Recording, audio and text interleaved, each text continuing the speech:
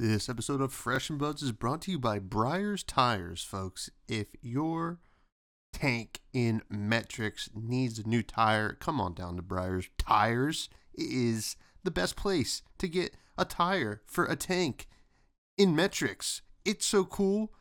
Thank you, Briar's Tires, for your sponsorship. Here is the show. Fresh and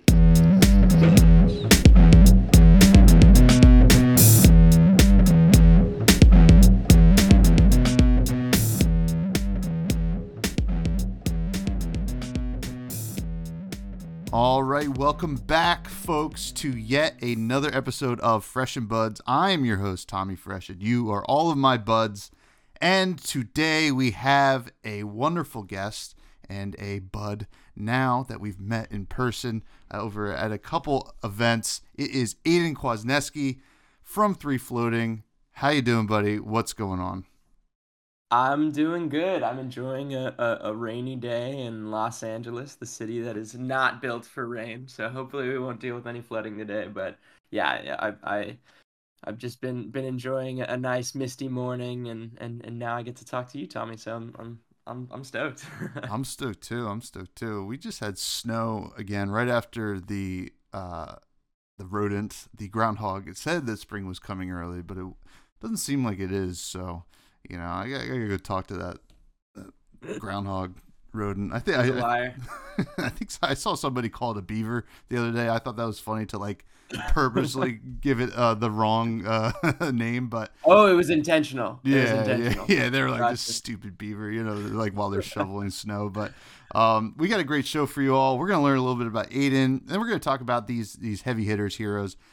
Now the dust has settled a little bit after the release. Kind of like figure out like, hey, what did some of these heroes need in the future from LSS to kind of make them a little bit more competitive than maybe we had hoped they would be.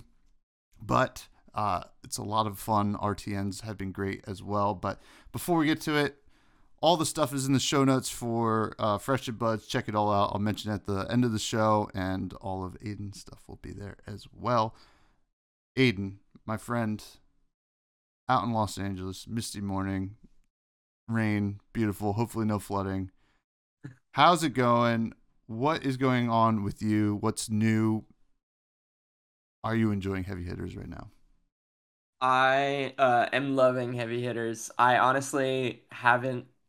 I hadn't gotten to go to any armories and locals in a while, just because of traveling and going to like realm events, like with the cruise, and then there was the holidays, which was pretty crazy. And then I had my last fall semester of finals, and now I'm doing my final semester of college. But yeah, when heavy hitters dropped, sort of like it was this great, timing thing of like we started getting into like a true scheduled rhythm with the channel, and this new set released, and my life was all coming together. I showed up to locals and just have been having a blast. Like I completely bombed a draft. I have no clue what to do there, but I just love all these heroes, and I love the arena thematic as like, I mean, I feel like we're all at least somewhat of like fantasy buffs, and so like for me it harkens back to like the sort of stories that I would tell in Dungeons and Dragons, with my like old campaign I used to run in high school. So I love a good arena of intrepid heroes showing up, trying to prove their worth, make a little cash, get on with everything. So Yeah, yeah. the deathmatch or like gladiator kind of thing, just having an arena of some sort, some kind of coliseum, is always like a nice little spice to add to some fantasy, right? It's kind of cool that, whatever, you got the wandering heroes that are on a giant quest, but like, it's also cool to have some gambling and some fun as well, and I guess some like really brutal kills, based on some of the art in the set. Now, Yeah, watch out for Reinar. yeah, showing no mercy whatsoever. That is so brutal. I want to talk about Three Floating. We had Sam on. Now we have you on. Hopefully, get the obviously the third member at some point as well. You guys are becoming or have become a community staple at this point. There's a lot of fab trios, and I think trios are just like a good like mesh of people, right? It's like you always get like three really good personalities together, you get a great mix, and that's what you guys have. Can you kind of tell us the story of Three Floating and its history from your perspective? Because we got it from Sam. Now I want to hear it from you. Okay.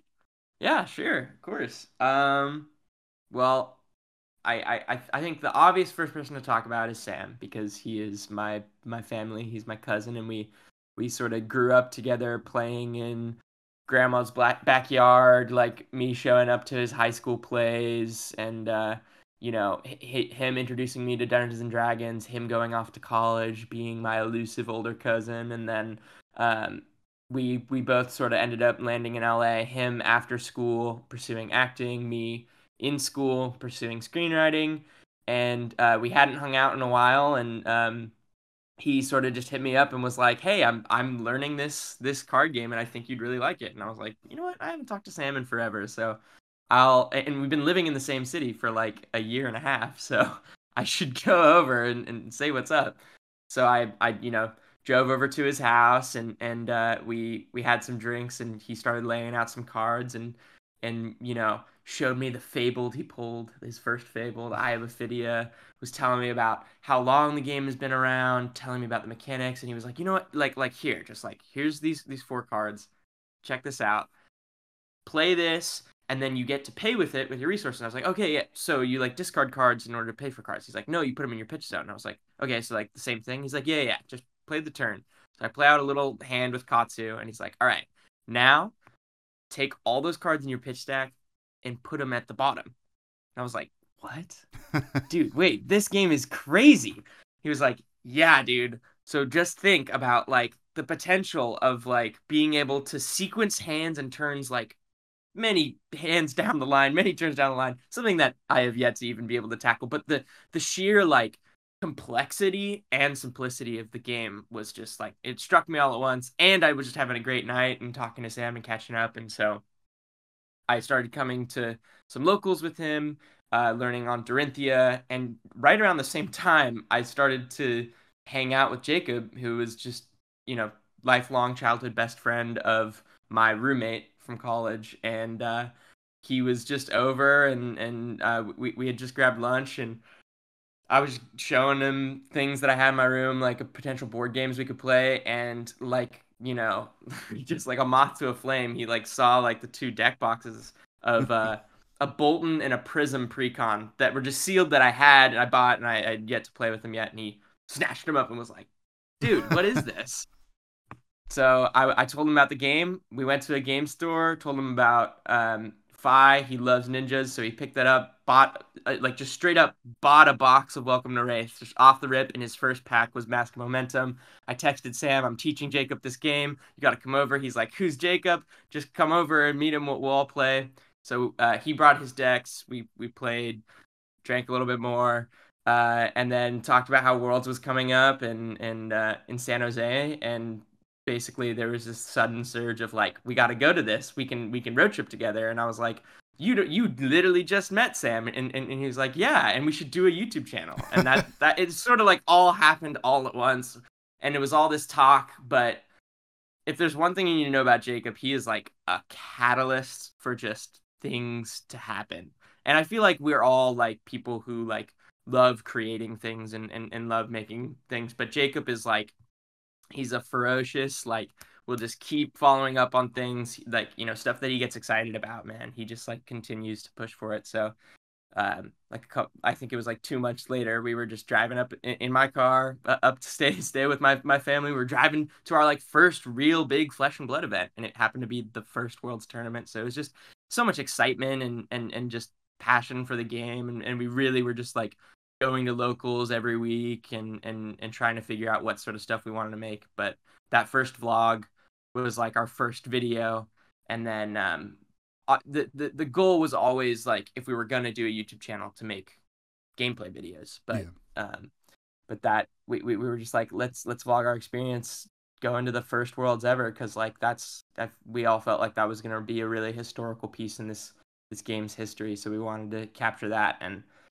obviously the response there was way bigger than we had expected, and so then we were like, well, we got to start doing the gameplay now, because like we we just pulled all these eyes to this channel. Like, what do we want this to be? So Yeah, that's a long-winded response, but no, yeah, no. I mean, that's sort of the story. it's so cool because just kind of like seizing the moment is pretty huge, and especially with something like new. Like that's the kind of people that like the early adopters that like a game like this or anything really like kind of need in the early stages, and that's why Flesh and Blood has been so successful. A lot of people that kind of just like, you know what, this is awesome, I'm sticking with it. And talking to some friends of mine who played a lot of trading card games, like different ones, like every new one they played, they said, you know what, usually around year 4, like this, like we're in right now, year 4, year 5 of a game, this is when it falls off. And here we are, Heavy Hitters is kind of like the opposite of falling off. So like it's pretty incredible. Now, I gotta say, I think it's so cool that you guys bring an energy to the content creation side of Flesh and Blood that is not as prevalent outside of that, because you guys are so young, full of energy. I mean, not that like me and my age are just like old and slow, but like you guys are just like bringing something different that is almost something that we weren't seeing in Flesh and Blood before, and there are some examples here and there, but just like really young energy and kind of like content style that perhaps like a lot of us older guys maybe didn't grow up on, but like, you need younger people to play this game for it to be successful. And you guys are really doing that really well. So I want to know, had you always been interested in content creation? And if you were, what and who were some of the creators that you drew an inspiration from? That's actually a really funny question, because I was literally just looking back on my old YouTube channel from when I was like 13 in middle school. I watched a ton of like Let's Play video game channels when I was little, and I always had wanted to make a a gaming YouTube channel, so I like built my own PC and like started recording videos of myself. All the videos are not listed out there, so don't even try to find them. But it's literally just me unedited, like tiny little baby voice talking over me playing some video games, and they have like 50 views, and I'm like pretending like I have recurring viewers. I'm like, welcome back. Like I even have like a video on there that's like, the sad thumbnail, and it's like title, I'm going on a vacation, and just like my parents were like taking us down to LA for like the weekend. So anyway, I had always like been around it, but I'd never really like, I guess, imagined that I'd be going at it this consistent and hard. But content creation and video making was like a big part of my childhood. So there was that with games, but my friends, we'd make like YouTube sketches in the backyard, and like have our own like film summer camps, like trying to make little short films. And um so like I've always loved like making movies, and in high school like film class, and making short films, and submitting them to film festivals. So like it kind of in a weird way started at YouTube, and then that didn't really go anywhere. So I started making like short films, and that got me into college, and then now I'm back to making YouTube videos, but for card games. So it's kind of like a synthesis of all these things that I've always enjoyed. Like I've always been a very big video game person. And as far as TCGs go, I know a lot of people like to know like how you got into TCGs, especially with like how did you land it, Flesh and Blood. And for me, I honestly had never really like played a physical TCG Mm. before Flesh and Blood. I like obviously Sam was really big into Magic, so like all my older cousins were into Magic, and they'd play each other, and I'd come and open packs, and I love collecting art and stuff, but like I never like learned the game. Same thing with Pokemon, right? Loved collecting the cards, had not a clue how to play the game, but I'm sure I could, as a kid, could probably explain some crazy like made up rules of how it worked to you. But Hearthstone was like the number one thing that I like played. Mm-hmm. I played a lot of Hearthstone in high school with a bunch of friends, and then and had a good circuit of that. And then in college, started playing Legends of Runeterra uh, briefly. So shout out Majin Bay and the other LOR people. But that I would like. I picked it up because it was in beta, and I also knew the world because I played a lot of League of Legends. That was Mhm. like big for me. But yeah, then obviously I just told the story, but yeah, Sam sort of just invited me over and showed me this brand new game hot in the scene, and I was like, you know what, like I've been online and hyper digital like a ton for most of my young adult life, and I would love something that like gets me excited to not be on my phone or not be on my computer, so and like get me out of the house. So I was honestly just super enticed by the mission statement of it too, even just the name Flesh and Blood, like Yeah. you know, not a lot of things that um you know really do pull you out of the house if you're especially if you're a nerdy geek like me. Yeah, well, it's a unique space in the, I guess, nerd sphere, gaming sphere, like trading card games, especially like Flesh and Blood, which is the mission statement. It's like get out there and play with each other. And when I first played Magic, that was all it was. I mean, there was Magic Online, but like I still wanted to go to F&M and play with my friends and, feel the cardboard, open the cardboard, sleeve up the cardboard, all that stuff. So like and then you kind of fall in love with the social aspect too, which is so I mean, there is, social aspects of online gaming as well. You hop on Discord. I mean, we're recording on Discord right now. I mean, but there's something about just being with someone in person, which is I find it to become rarer and rarer these days. So that's why Flesh and Blood is so refreshing. Now, I also really love to hear like you, Sam, cousins doing content together. You made like backyard YouTube videos years ago. I mean, this is what me and my cousins did. Like, I'm really close with my cousins. I started playing Magic with my cousin Dan. We played that for years. He's a little bit busy. I keep trying to get him into Flesh and Blood. He's dabbling in One Piece, but and then my other cousin Matt, I do a indie game podcast with. So it's just like fun to just be with your cousins and like family and just friends and making content, which is I think a huge point to like why Three Floating is so successful. You could tell you guys are just like having fun with each other and like being silly and just having a good time, and that's pretty important. Now, you mentioned this is your first TCG, so you obviously have some knowledge of like Hearthstone and League and Legends of Runeterra and how there's like metas, and Yeah. you're playing a lot of Flesh and Blood at this point. And the game, where do you see the health of the game? I mentioned like we're year 4, year 5, almost year 5 now of Flesh and Blood. Do you see the health here as good as it seems like in the optics, I guess, that we see on Twitter and all that stuff?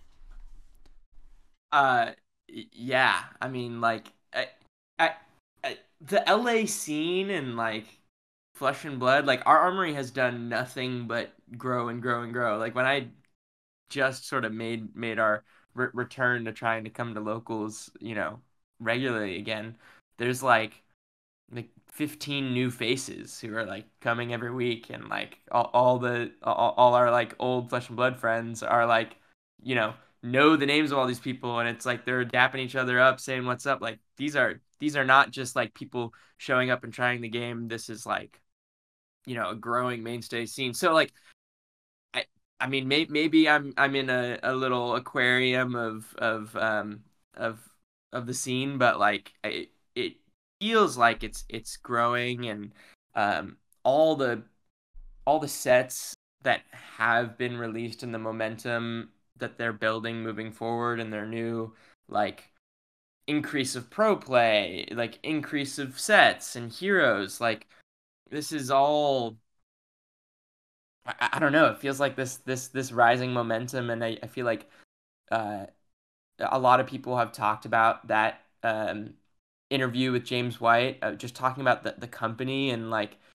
honestly, like after seeing that, I just have I have nothing but faith. Like they're completely running on profit and paying off like their investors, like, you know, they're completely set, and there's so much passionate people in the game. There's more and more people who are popping up making content and trying to make that a larger portion of their livelihood. Like, I feel like this is all like coming together at the same way, and I feel like the only copium that exists is if you are still saying that you think that Flesh and Blood isn't a mainstay in like those top TCGs, like, you know. Yeah, and it's hard to argue Sorry. against. Yeah, no, it's hard to argue against that because we had the Calling Hartford, which I got to attend a couple weeks ago. That was the whole. I mean, the majority of card game players, and that was SCG Con, was Flesh and Blood. There was still Magic and Lorcana players rolling around, but that Flesh and Blood was the overwhelming majority there, right? And that's really cool to see. And then even from like a content side, I mean, we see it with like, YouTube growth and stuff like that. And, obviously I'm on the lower tier of creators, so there's a lot more room for me to grow. But even like I look at some of the larger creators and they're still growing. So that means there's more people getting into the game and finding these larger creators. And it's a nice trickle down effect too. So it's really nice to see. Now, before we like get into the fresh faves and stuff like that, I do want to ask, you do a lot of gameplay and, obviously some sketches and stuff like that for like reveals and stuff and some vlogs here and there. Is there any kind of content you would like to start doing with the Three Floating Crew that you don't already do now? Yeah, I mean, we've talked about like so many things. Honestly, it's like we just want, the number one thing is to be consistent gameplay videos, like and putting those out, and frequency of them, because I feel like that's something that we're uniquely poised to provide right now. um but other things, we've talked about wanting to get on stream and do some like streaming, sort of like fireside hang, play, games online, play games with people in our chat, like just engage with viewers in the community, and get to play with people, in a more global sense, and not just the people that we play with at our locals. So, um, yeah, I think looking at trying to start doing some streaming, like maybe once a month, would be super fun. Just supplement to that, and we can just hang out with more people. Um, I think that's exciting to us because obviously these gameplay videos are like very much like just hours and hours and hours of sort of this, unless if we bring on guests, which we love doing. We love having, like, like when we had Blake on, when we sort of did like a feature match between Michael and Roger, when we were at Baltimore. Like, Mm-hmm. that sort of stuff is, we love doing that, especially like just highlighting other people in the community in sort of our show format, and getting to sort of coax out strategies and quips, and just fun and between friends and competitors. Yeah. Yeah, I mean it's a great vibe to bring, and the live streaming is very cool too. Like if it's hard to do it on a consistent basis. I've tried to do it, I still try to do it every once in a while, but like it's just hard. Like we all have lives, right? But I do want to ask, in that content, since it's a lot of gameplay content, there's only so much, I guess, scripting you can do and screenwriting you can do. But you are studying screenwriting. How much of that do you put into the gameplay videos? Like, obviously, there's certain, you have your intros and stuff like that, which is Mm. great. But there's not. I mean, you can't. I mean, unless you like rig each deck, you won't know what's going on. It's a TCG. There's variants. Yeah. So is that is there any of that kind of skill that you're bringing from your education that you're bringing into these videos? Um, not really. I mean, other than like the ad segments that we do, those are like, definitely pulling from like stuff I've learned from improving in a writer's room, and sort of just coming up with stuff on the fly, like, and sometimes actually, scripting out a full thing. But yeah, I mean, a lot of this is a lot more. I mean, none of it's really scripted. I mean, we'll practice certain things for the interviews. Like after the game's over, we sort of switch up our setup and scrub through the game and take notes on like what was sort of in our head. We also have like notes that we sort of jot down like in the moment of the game of like, oh, can you write this down because I want to talk about this. Like it's all just like play a game, and we've been lucky enough like where there's only been like one or two times where we've had like such a non-game where we were like, all right, we got to tape that again. Like that was just that like that wasn't enjoyable for either side, but yeah, other than that, it's just sort of like we practice the decks a little bit beforehand, sit down, shuffle it up, and hope that they'll tell a good story. It's honestly, I feel like the the biggest thing that is influencing how we, or what has been helpful for me in this sort of content is my time playing Dungeons and Dragons, right? You come in with a character and you have all your abilities, but like everything comes down to what the dice have to say, right? You Mm-hmm. can you can come up with like the most epic thing that you want to do, but like you roll a one, that's not happening. And how do you make the one a fun story, right? So I feel like your deck is doing the same thing, right? You have your game plans and you have like the story that you want to tell, especially when we're talking about like I'm not saying playing the game is like this, but Mm-hmm. I think playing the game in the context of content is like that. Where, you know, the decks are going to tell a story. Someone is going to, brick, and someone is going to hit their power combo, and that's going to cause a certain swing. And, how is each player navigating that and playing to their victory? I feel like it feels like a lot like that. Like just the improvisational stuff is super important. Yeah, and then in post you can edit it to even like boost that up even more, right? Like when maybe somebody does a blood rush bellow, you can make editing choices to make that even feel like it's telling the story even more, which is really cool. Now, speaking of blood rush bellow, I'm really good at segues. It is the fresh faves time, Aidan. I want to know some of your favorite cards in the game, and hopefully you tell me them. The first, I want to know, who is your favorite hero? It's Dash Adventure Extraordinaire. Gotta be. I'm messing around with a bunch of different people, but like in the tier list of faves, Dash has to be at S tier. Dash is cool. I mean, the Dash loyal, and I've found that, especially like that OG Dash, like Adventure Extraordinaire Dash Mm-hmm. fans are rarely Dash IO fans. Also, in my in my conversations, it's just a different There's feel. crossover. I, Yeah, I I honestly feel like more wizard players and rangers are pulling up on IO. I don't know. Or yeah. maybe even some tricky rune blades. I I I think Dash IO is really cool, and I'll definitely like, obviously it's in the same class that I love and enjoy more than anything else. So I'll have to try it out. But until she's gone, like Dash just presents such a great warm blanket feeling of like walking into a tournament of like, okay, Hmm. I won't have like a non-game into anyone. Like, Yeah.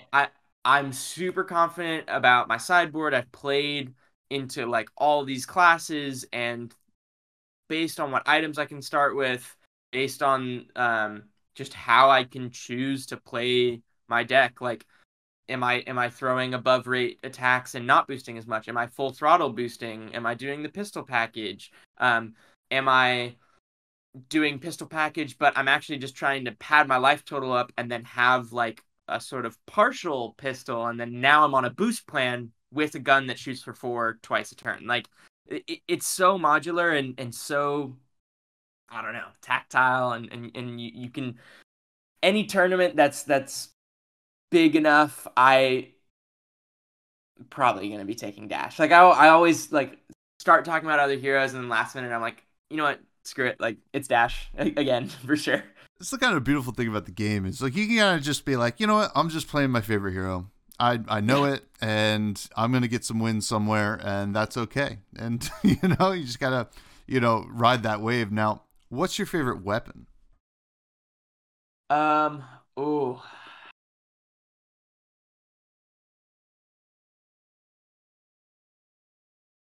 I think I don't want to say I don't want to say the same thing. Honestly, the wrench. Oh I love yeah, the wrench. The wrench is Banksy's. so cool. Banksy, I in terms of art on a weapon, I think is one of the most vibrant, outstanding weapons. And it's amazing. Like, what more can you ask for? 1 for 3 with a threatening on hit. Give me a resource. Like, it's awesome. Yeah, Um, Banksy's awesome. yeah, That's a great. I but know you were trying to say yeah. pistol there, but you know. I know. I was gunning for it because, dude, like it's such a good weapon. Like bank seeing counters onto it. No, yeah, honorable mentions for sure. Plasma pistol and Talishar the Lost Prince. Oh yeah, oh yeah. The cool thing, I mean, the pistol's cool. You know, I understand why people like playing the pistol, like because it looks like you're like turning levers and stuff like that when you have all the Yeah, items out. It it's feels awesome. really cool and it looks really cool too. And well, I don't like playing against it, but it is neat. Well, and that's why I think Banksy's the coolest because it's Mhm. just like whenever that's being swung, it's like I've been on the receiving end of Banksy, and it's like, well, I don't want to take 3 damage, but I also don't want to give them this, and it also forces your opponent to be like, well, if they're gonna Banksy at the end of the turn, like, am I blocking some of this, or am I waiting for the Banksy? And if you wait for the Banksy, but then they don't swing the Banksy, then what were you doing with your life? Like, Yeah, you're holding all those block cards, my friend. So, yeah, yeah, I think that weapon's awesome, and pistol doesn't make it to the top because I feel like um as fun as pistol feels when you're like doing that, like, I like being able to do that because of the modular gameplay of Dash. I like being able to have game into other people, Mhm. but that's not my favorite way to be playing the hero. So like Gotcha. I like the more aggro version. Yeah, and Banksy's awesome. It's a great answer. What's your favorite equipment? Um Techlo Foundry Hard. I yeah, I'm trying so hard, Tommy, not to just down the line. You can. I Dash, mean, hey, it's pistol, okay. Foundry. No, Foundry Heart is so good. Uh, but I think the most fun I've had with an equipment piece was New Horizons when I was Oh, playing Riptide. oh, I okay. I love it. And Azalea, honestly, when I was doing some Sand Scour Azalea. Yeah, New Horizons, lock in for sure. Wow. Cool hood, like you put on your cool ass little hood, and then like all of a sudden you got 2 arsenals, but like you have to work for them too, especially in Riptide. Oh yeah. I like finding ways to load things in face up and flip things face up. I think it's super cool, and when you build that card advantage in of just having like I'm working with 6 cards, you're working with 4, like good luck. It's awesome. Yeah, I mean, as I am a big Riptide player, and I never do the New Horizon thing, and some people say I'm crazy, and I know that there's a lot of value to be gained, but I just want to block with my headpiece. But 100%. but it is so hard. But when you can make it work in Riptide, it's awesome. Now, what is your favorite?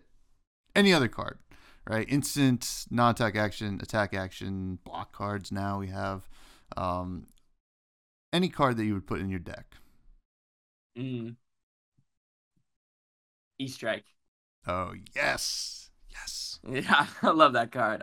Come on, I gotta pick a good generic for that. Like, yeah. you know, it that card is just so cool. But when I sort of realized in my head, like, I mean, I love modular stuff, obviously. Like that's why I like Dash. So that's the most modular card in the game. I Yeah. mean, maybe there's some other ones, but yeah, no, E-Strike you can stuff it in any deck. Like and now it works in KO too. It's a Oh 6. Like yeah. yeah, Bravo loves it. Like who doesn't?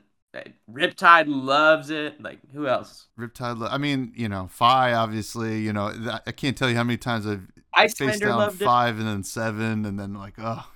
yeah, yeah. Draw a card +2 or go again. Like that it's just it's so good. And the fact that like the zero pitch in the top basically says like you can pitch any card in your hand is Mm-hmm. basically how I like to think of that. It's like a weird like chromatic pitch of like you can pitch red, yellow, or blue. Like, Yeah. whatever's gonna be best for you.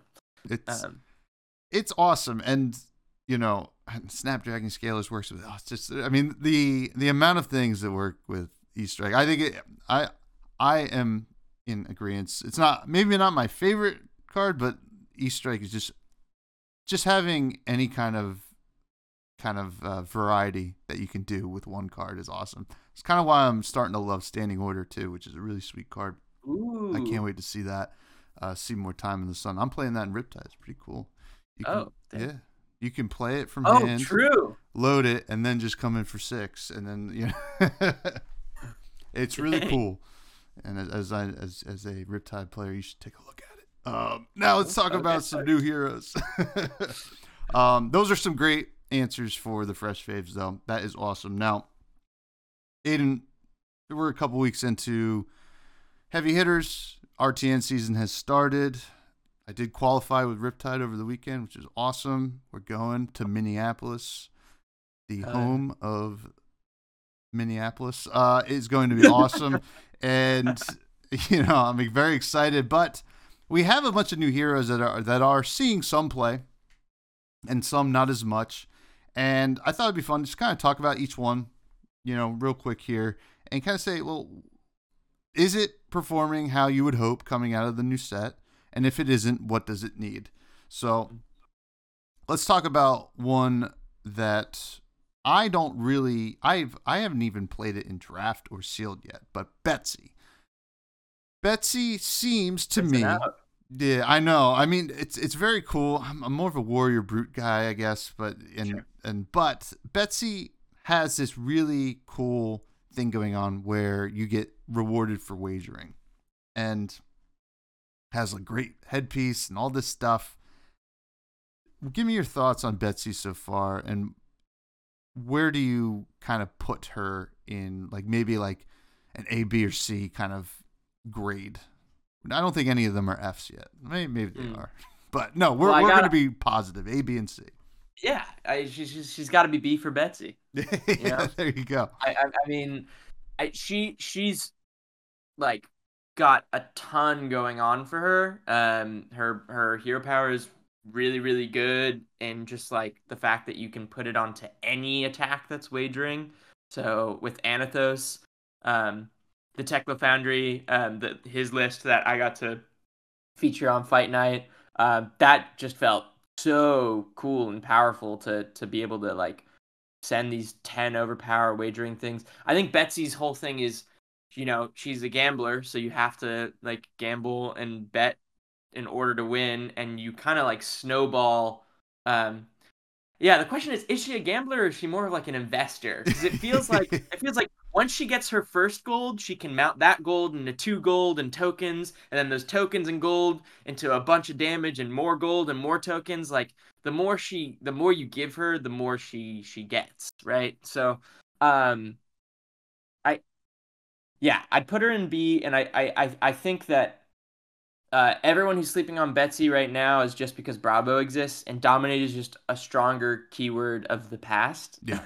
And I think until Bravo's gone, there's not a reason to really think about these other Guardians as much. I mean, Victor is pretty enticing, but like still, just Bravo has the specs, and he's got dominate, and dominate is stronger than overpower. So uh, I think she's really strong, and what's super interesting about her is, for warrior gamers, like all your reaction cards are gonna pay off in a major way. Um, so I think it's she poses interesting questions, and yeah, B tier. Sorry, Betsy. That's okay. I think B for Betsy is perfect, right? But it's tough, right? You mentioned Bravo. Bravo just having dominate on a stick has always been awesome for Bravo, and Bravo in the right hands is like deadly, right? You're just like, oh man, like Yeah. I gotta play.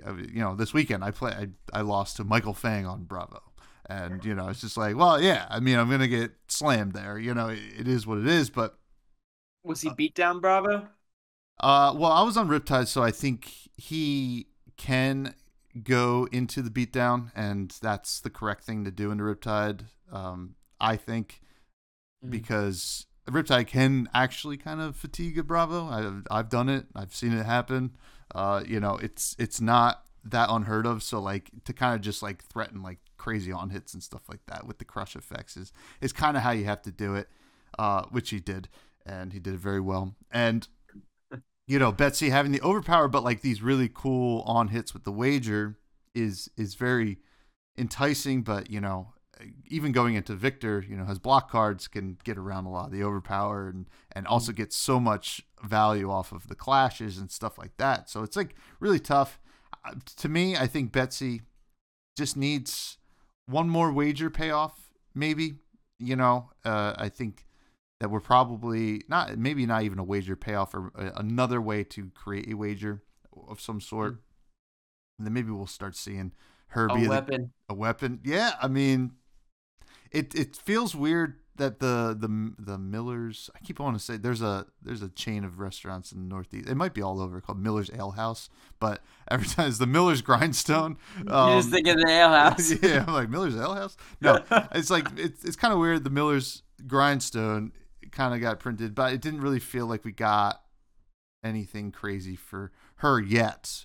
But she did get the headpiece, which is her headpiece. Yeah. Hey, like that headpiece is insane. You get your block 2, and it's like an engine for wagering the entire game. Like honestly, I think she needs like other ways to get some gold on the table right now. I think that's the hardest thing. I because she does have wager on a stick, if we're talking about things on sticks.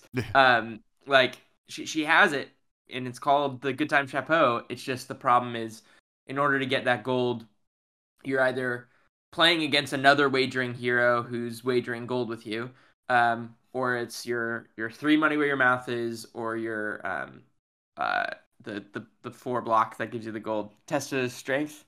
Test of strength gives gold. Yeah, like you're kind of shoot into playing cards that aren't the greatest, I guess. You got wage gold, the universal card, and then I guess like starting stake could be, if you just want to take a turn off and just like make a gold, but then you get into a clunky kind of thing going on. And then also if you're running that extra card that's not an attack, right? Then like the test of strengths become way worse because then they're not hitting as much. So yeah, there's deck building problems there, but yeah, I just want to see her have a weapon of her own, because I think right now, definitely check out Tekla Foundry's list. Check out the fight night that we did with her. Like she is very strong, and generates a bunch of value. I just think Bravo's better. If you want to play that game plan right now, you should play Bravo while he's around. And I would want to have her see a weapon, because right now, by far, I think the strongest thing you can do with her is run Anathos. So once Bravo's gone, Anathos is gone. Yeah. Betsy needs something to clobber people with. yeah, right. And like, I don't know, maybe Titan's Fist. Who knows? But yeah, I think some more gold generation for Betsy. And funny enough, moving on to the next hero, who doesn't have a problem with gold generation, but perhaps might need some more gold payoffs. It's Olympia. And Olympia is I actually think maybe my favorite hero from the set. Just like totally unassuming at first. You're like, what is this, like, He's the gladiator guy? champion. You're just a gladiator guy who, like, gets some gold. What about it? And then you see up the ante, and you're like, okay, this is the coolest thing I've ever seen. Like, how can we make this work? So what are your takes on Olympia so far? Olympia's super powerful. That specialization is totally a reason to play Olympia. I feel like when playing heroes, you need to look for like what is the reason to play them? Like what's like their card? Like for Dash, it's high octane, it's Spark of Genius, it's Tekla Core, it's maximum velocity. Like Mm-hmm. there's a lot of reasons to play Dash, right? Betsy, I think it's Chapeau, Bet Big, right? Olympia, it's gold. Gold itself is powerful. Like gold is the payoff in a lot of ways. You know, pitching a blue, floating a resource, getting a new card, like being that flexible on it, like with your hands constantly is very powerful. And uh double down, cash in, like yeah, he's got a lot. Where would I place Olympia? I feel like I want to place him higher than Betsy because I feel like what Warrior has going on. When I'm doing ABC here, I'm sort of just thinking of them in a vacuum, maybe with some other matchups in Yeah, mind. But I'm no person to say a proper tier list. But I I'd say Olympia's A, right? Olympia's A. Oh wow. So Yeah. I'm interested to like hear that, because I think, yes, the power level is there with Olympia, and I don't think he's quite solved. It's he's getting a little bit overshadowed by Kasai right now. I think a lot like Betsy is kind of getting overshadowed by Victor in a lot of ways. But Olympia has the gold is really good, and like we've seen the meme a million times where it's like the bell curve where it's like gold is the payoff or whatever. Yeah. Gold was always the payoff, Payoff. Yeah. but but I think in like cash in is like super good, and like to see that kind of really happen is awesome. But also, if you're doing cash in, do you want to go like aggro, or are you just trying to Yeah. get some extra cards there? But Yeah. Yeah. I want to put him because I'm looking at the other heroes that are on here. I want to put him like somewhere between A and B. So can we give him like a B B plus, plus? B plus for Cool. Olympia. Cool. Nobody's getting a C though, unless maybe. Yeah. But yeah, Olympia's cool. I think another gold payoff will kind of push him along. I think. Oh my God. Yeah. Even if it's just like a majestic that is a 3 of copy, right? Like Mm-hmm. that's huge, right? Yeah. Because you already have all those other cards. You have all the warrior cards that are really good, and warrior just got a bunch of great new cards. I think just also there's more time to brew with him. I feel like the card that I have seen um in this set that seems the craziest to me, but is the most untapped is Runner Runner. Oh yeah. Yeah. I want to see a warrior deck that really commits to agility as being the main game plan, and like actually fitting in some more attack actions in there. Like we talked about E-Strike, like Runner E-Strike CNC, like put in good attack actions. I'm curious. I'm interested, and also I think, let me look at it, but up the ante. Up the ante. It does create an agility, Um, gold, and vigor. it is a warrior's target attack. Yeah, it's target attack. It's So anything. anything, you Yeah. guys. So come on, someone, runner. We need runner Olympics. We need an Olympics Olympia deck. Oh. Where he's like, you know, So runner, you got like agile windups in mhm. there and stuff like that, because they're throwing the javelin, right? Yes, sure. And you get that's actually Out muscle. Aidan. Yeah. You might be onto something here. That might have been like the clues that LSS was giving us about how to build Olympia. Was Olympia, Olympics Olympia. You got runner, you got a Yeah, javelin. totally. Yeah, he's doing the javelin toss. He's doing the 500-meter sprint. Yeah. If only you could play ball breaker, because that kind of looks like a shot put of some Oh, sort. totally. Yeah. But Totally. that's awesome. But yeah, Olympia. I like B plus for Olympia just because I love Olympia, and it's He's something. awesome. Yeah. Now that I'm qualified for Nats on, and like I don't really have to focus on CC. I still love Riptide, and I'll still be focusing on him. I think it might be like time to go into the lab with Olympia, which would be a lot of fun. Now, KO. Let's talk about KO. A. KO's good. A. K. Yeah. He's KO. up there. Yeah. KO. A plus even. Like, Yeah. we're talking about like you preface this with like, how are these heroes sitting? Like are they good? KO's great. Yeah. KO's showing up in force, like plays a really strong value game, plays a very strong aggro game. Just can do crazy numbers, and I feel like he's still even untapped because like we've seen Yuki's amazing list that like is just consistent, constant tempo that obviously can put up results. Mm-hmm. I think that there's also still a world of a KO deck out there that is on all the pulpings, that is on just like full like, you know what? I actually don't want to block, and my deck is just going to produce constant numbers until you're dead or I die. Yeah. Or run out of cards. I mean, KO definitely doesn't need anything. I think we could all agree that. I mean, Cast Bones is, in a lot of ways, in KO, is a 0 for 6 would go again, right? Which is, that still blocks 3, mind you, It's like still pretty crazy.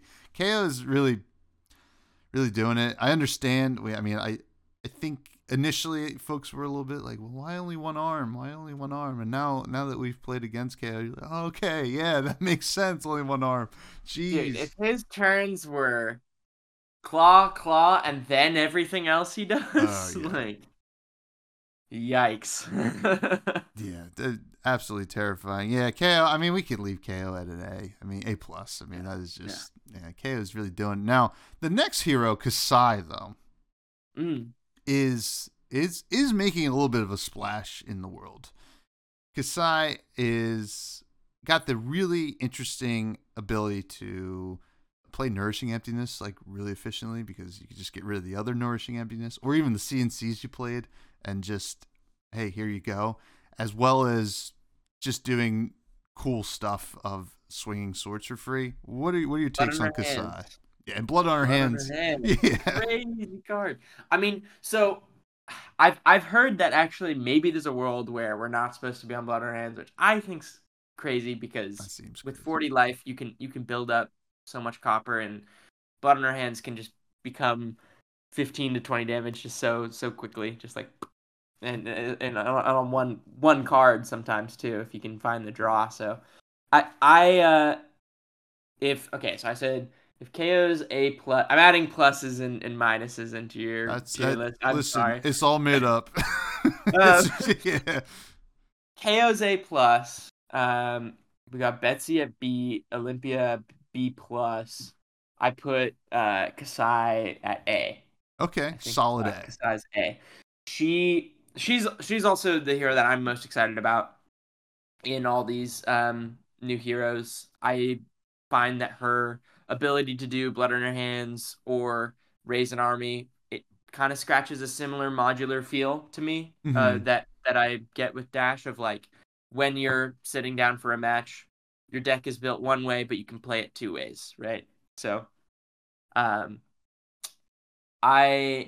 terms of things that she needs, I think just a couple more like 1 for 4, 0 for 4 rate cards, Yeah. It's probably you can almost say like just good yellows, right? Just to like add more good yellows into the deck that can go towards the ability. But yeah, she's in a good spot. Some rough matchups, but I think that Raise an Army is an untapped card in terms of its potential in those bad matchups. So we'll see, because I think those Cell Swords can be very good. Now, Victor is another hero that's I'm making a splash. I don't know if his matchup spread's good enough, but I've played against Victor, and like seeing the clashes win and them drawing a card plus getting a bunch of value is pretty insane. Yeah. What are your takes on Victor? I don't want Victor to get anything else. I feel like Victor's more matchup dependent. I honestly don't know him as much, but uh, in terms of power level on a hero ability, like his is the only hero that has just direct value like Mhm. printed onto his hero. So, um, I mean, just really just other things, kind of the same thing that Betsy wants, which is just other ways to make gold. Right? Mhm. Every time he's doing that, he's just going way above, right? And so, um, yeah, I honestly, but yeah, that's the thing. If we're already printing gold stuff for Betsy, then he doesn't need anything because he's gonna gobble that up as well. So like, That's true. I you know, I honestly think Victor's super well poised. I think he just needs more time in the lab. Uh, you know, Yeah. he's got a lot of very specific numbers and deck building crunching to sort of figure out. I think so too, and I think what I see with Victor, the not biggest problem, and it's probably good that you have some bad match. You got to have some bad matchups. You can't just be the best deck, right? But like Yeah. Victor, if you're not attacking into him, you're not clashing. All of a sudden, that makes the value disappear. So Victor against like Kano is like an issue and stuff like that. Or if you're gonna lose the clashes, like KO is really good at winning those clashes and then the last hero we're going to talk about here, Reinar, can make you not have clashes in your hand. So there's always ways around it. Now, do you want to give Victor's A minus? This is the last one we didn't. Uh, Or you just want to give him a yeah, solid A? yeah. I mean, I could put him at A as well. But if we're in the spirit of plus and minuses, and so that we can have a clear, first, second, third, he'd be A minus. So we got KO A plus, Kasai, then Victor, then Olympia, then Betsy, which leaves us. Where do we put Reinar? Well, Reiner's weird, right? Because Reiner's been there. He's been around. Yes, He's exactly. he's been around the block. He got some cool buffs. Hmm. Not as many as I had, or as people had hoped for. But I think that we might be visiting the Savage Lands at some point down the road. So like, I would hold off on it. He was always kind of good anyway. It's like he would just win. He like won calling San Jose, right? Just Yeah, he's super strong, and yeah, and I think the reason why people don't know where to put Reinar is everyone's playing KO. yeah. You know, um, I think just for Reinar, just give it time. Beat chest is super powerful, and people just aren't implementing that in their decks right now because they just want to run as many sixes as possible. In order to do that, you play KO. So, um, yeah, but beat chest and Reinhardt's like just already super capable and viable like list that has put up wins at major tournaments.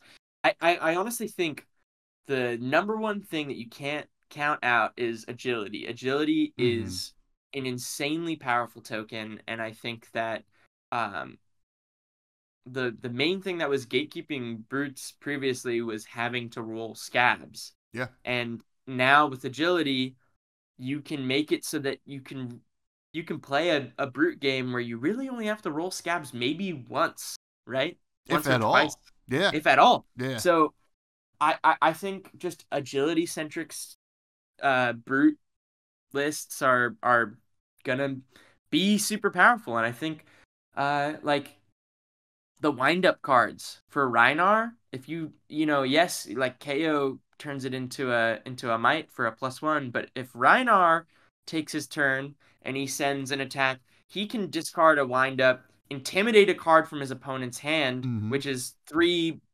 Like who knows how much value that can be especially with Intimidate being able to mess up your opponent's blocks of like, oh, I really wanted to block with these cards, and now I'm just gonna be screwed with these red cards that don't pitch for anything. So yeah, like you can intimidate a card like on your turn, getting a discard. You can trick stuff with that with your claws. Like, here's a naked claw. Oh no, actually it has go again, and I intimidated a card from your hand. And now I've like discarded a card.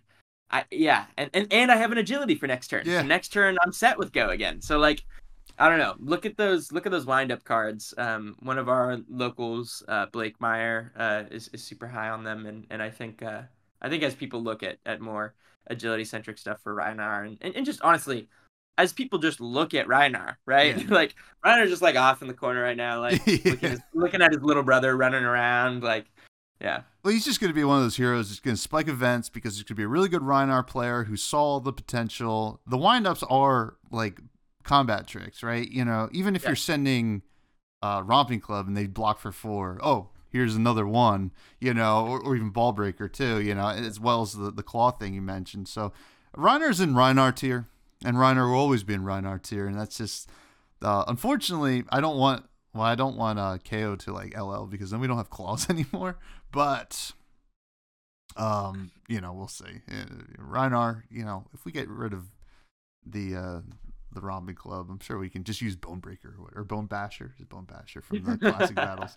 But that's the heroes. Aiden, I appreciate your input there. We got a couple quick listener questions if you got time for them. They all come from the Buzz Discord, which is the best place to hang out in all of the world ever.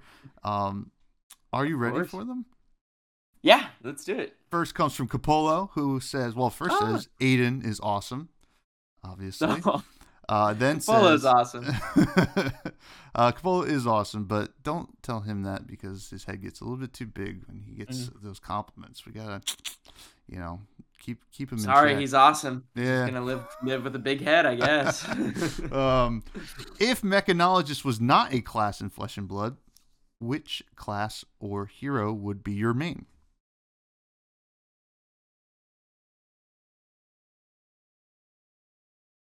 Riptide.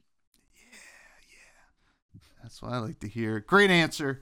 Darth Prentice, aka Greg, asked why Dash, which you kind of went into, but also in conjunction to that, when did you decide to work in film/media? Oh, yeah. So high school. Yeah, when I was doing short film stuff, writing scripts, and then went to school and got educated and hoping I've gotten better since high school. I think I have, and so yeah, just kind of childhood dream, for that. But why Dash? She's awesome, and honestly just I love that sort of flavor. And if we want to talk about why I just picked up Dash at all, is for whatever reason when Sam was running me down through like all the heroes when he was first like introducing me to Flesh and Blood, he literally listed every hero, and for whatever reason, whether it was intentionally left out or just like he forgot she existed, he did not mention Dash. So when I went in to go do my own research, I was like, who the heck is this? Like she's got like technology like in this high fantasy setting. This is really cool. And then I found the Tekla Foundry on YouTube, and he had a bunch of Dash content and talking about hybrid Dash, and like I was like, why Dash? Maximum velocity, good card. Yeah. Boost, do 10, Oonga Boonga, like, let's go. Seems good to me. I don't know. The Orc Knight, a.k.a. Jesse Harper, who, we've worked on a lot of Riptide stuff together, asks, as a fellow Riptide enjoyer, what do you hope to see for the hero? I'm interested to see what your answer is here. I want an anchor. I want Yes. like a ship's anchor that he can like clobber people. I think it would be sweet. I think that'd be awesome. You're right. We should have an anchor of some sorts. Now, when I had Brian Gottlieb on the show, I asked him, I was like, he's holding like a hook. Like, what is that? He's like, oh, it's supposed to represent the traps. And I'm like, I don't believe you. You're wrong. Yeah. But No. I want Riptide to be Scorpion. I want get over here and yeah, like yeah, I want that vibe. That's awesome. yeah, some kind of way to Um, force them into the trap. I mean, that's kind of what intoxicating shot does pretty well, but yeah, like another way could be kind of neat. totally. I yeah.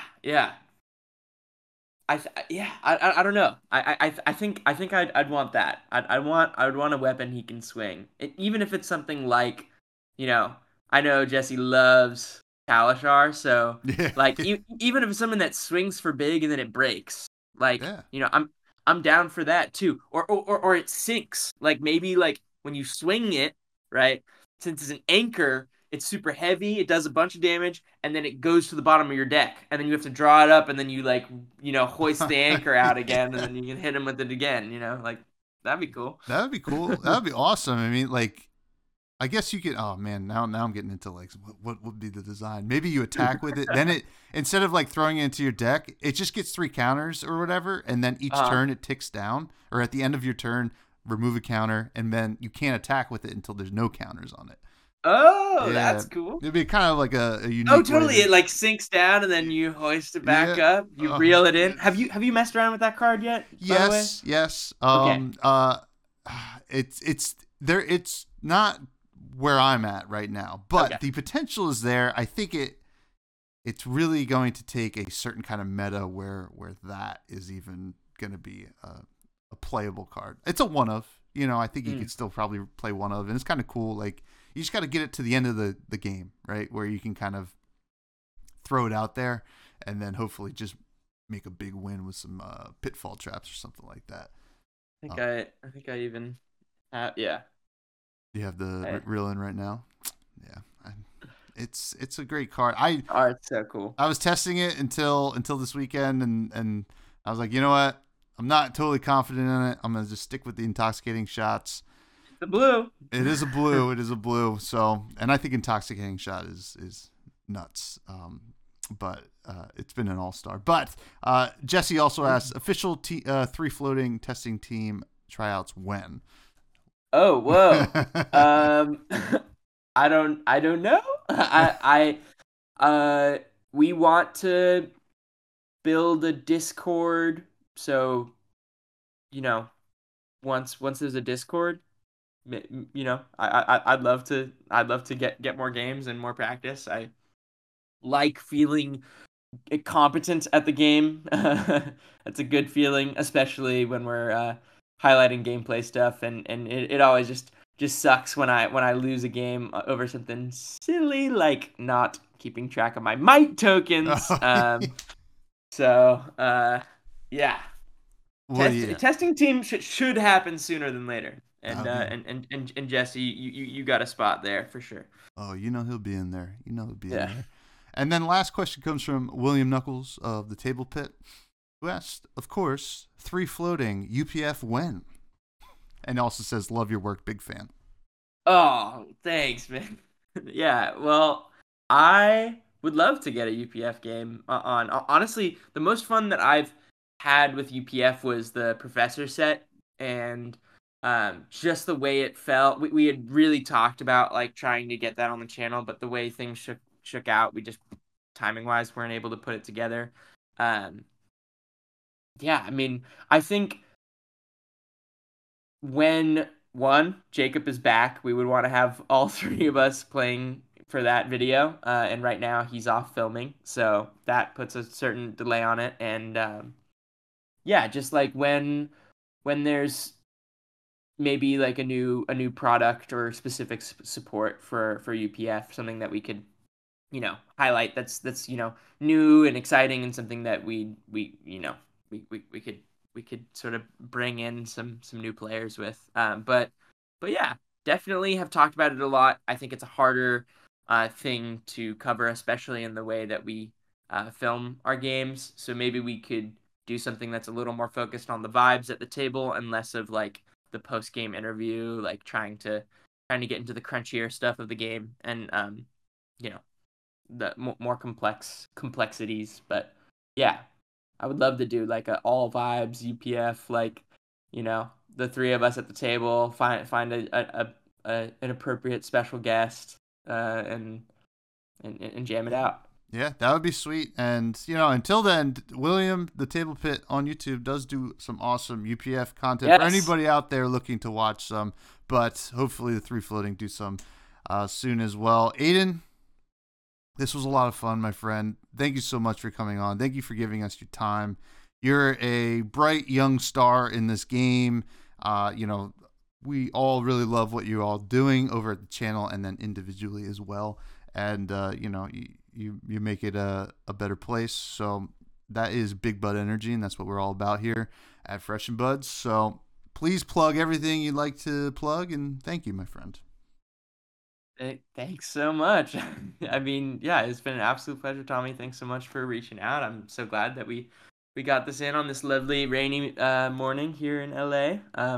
So yeah, I mean, just subscribe to Fresh and Buds, and go check out the Table Pit. They make amazing UPF content. So if you are looking for UPF, you can find it there. Go check out the Techlo Foundry. He makes great videos. All the stuff that I've learned on Dash, I learned from those videos. That was my launching point. Yeah, and go check out the Runaways podcast. Go check out Arsenal Pass. Like I don't know, just go watch the amazing people who are making content and doing it in this world. I'd be remiss if I didn't say go subscribe to Three Floating. Yeah, watch Three Floating too. Yeah, everybody, Yeah, please. you should. No, but seriously, like, yeah, go watch content creators. Go watch Sloop Dupe. He's like he's our own bona fide professor. Like, yeah, I don't know. Just enjoy the content on YouTube, and give people thumbs up, subscribe, and comment something nice, because it really does make content creators' day, especially when they put hours and hours into their content. So we see you all in the comments, and that warms our hearts. So thanks so much. Absolutely. That was really cool. If you just like a shout out machine over there, and you're the best. You can continue to find me on Twitter at FreshBudsPod, Fresh and Buds, YouTube. Give it the old like, comment, subscribe. Patreon's back up. What else? Buds Discord, awesome place to hang out. Got a lot of new buds in there. Looking for some Riptide juice, which I try to give to them. I'm not. I space out and play traps. Sounds like a yeah. Riptide juice sounds like a gnarly energy drink. Yeah. Riptide juice. We should get some some mock-ups for some new energy drinks. But and then check out Fresh. Speaking of juice, check out Fresh Juice, my indie game podcast I do with my cousin Matty Juice over there. And finally, I always like to end the show talking a little bit about food. Just because I love it. Is there any food you want to just shout out, Aidan? Any like restaurant or dish you've been enjoying? Open Market in Koreatown has some of it has the best like French dip I've had in my entire life. It's like a little wine bar, like sandwich shop, and they got coffee and cool teas and just a awesome vibe. What's kind of hilarious about it is it's sandwiched, no pun intended, right next to the like LA ticketing office. So on the like in the store to the right, a bunch of miserable people like, cursing under their breath, like I $70 for, parking my car in this spot for 5 minutes. And then there's me sitting, nice table with my girlfriend or just by myself, enjoying a beautiful French dip with like these slowly cooked green onions that are laid across. The au jus amazing, cheese is gorgeous, the brisket cooked overnight. Like we're so happy. Oh, and fresh made baguette too. It's all sandwiched on that. So like crunch is impeccable, and like, oh yeah, if you're in K-Town, go to Open Market, find some street parking, go over there, make sure you don't get a ticket so you don't have to go to the office next door after you enjoy your sandwich. But yeah. I'm booking my flight right now. That sounds amazing. LA? Jeez, yeah, I'll see you there. My lord. Well, that sounds awesome. I'm starving. Thank you so much, Aidan. Please check out all of the Three Floating stuff, people. Have a great weekend. We don't have time for Charmer yet again, but we'll probably get to him at some point. But thank you all, and stay fresh.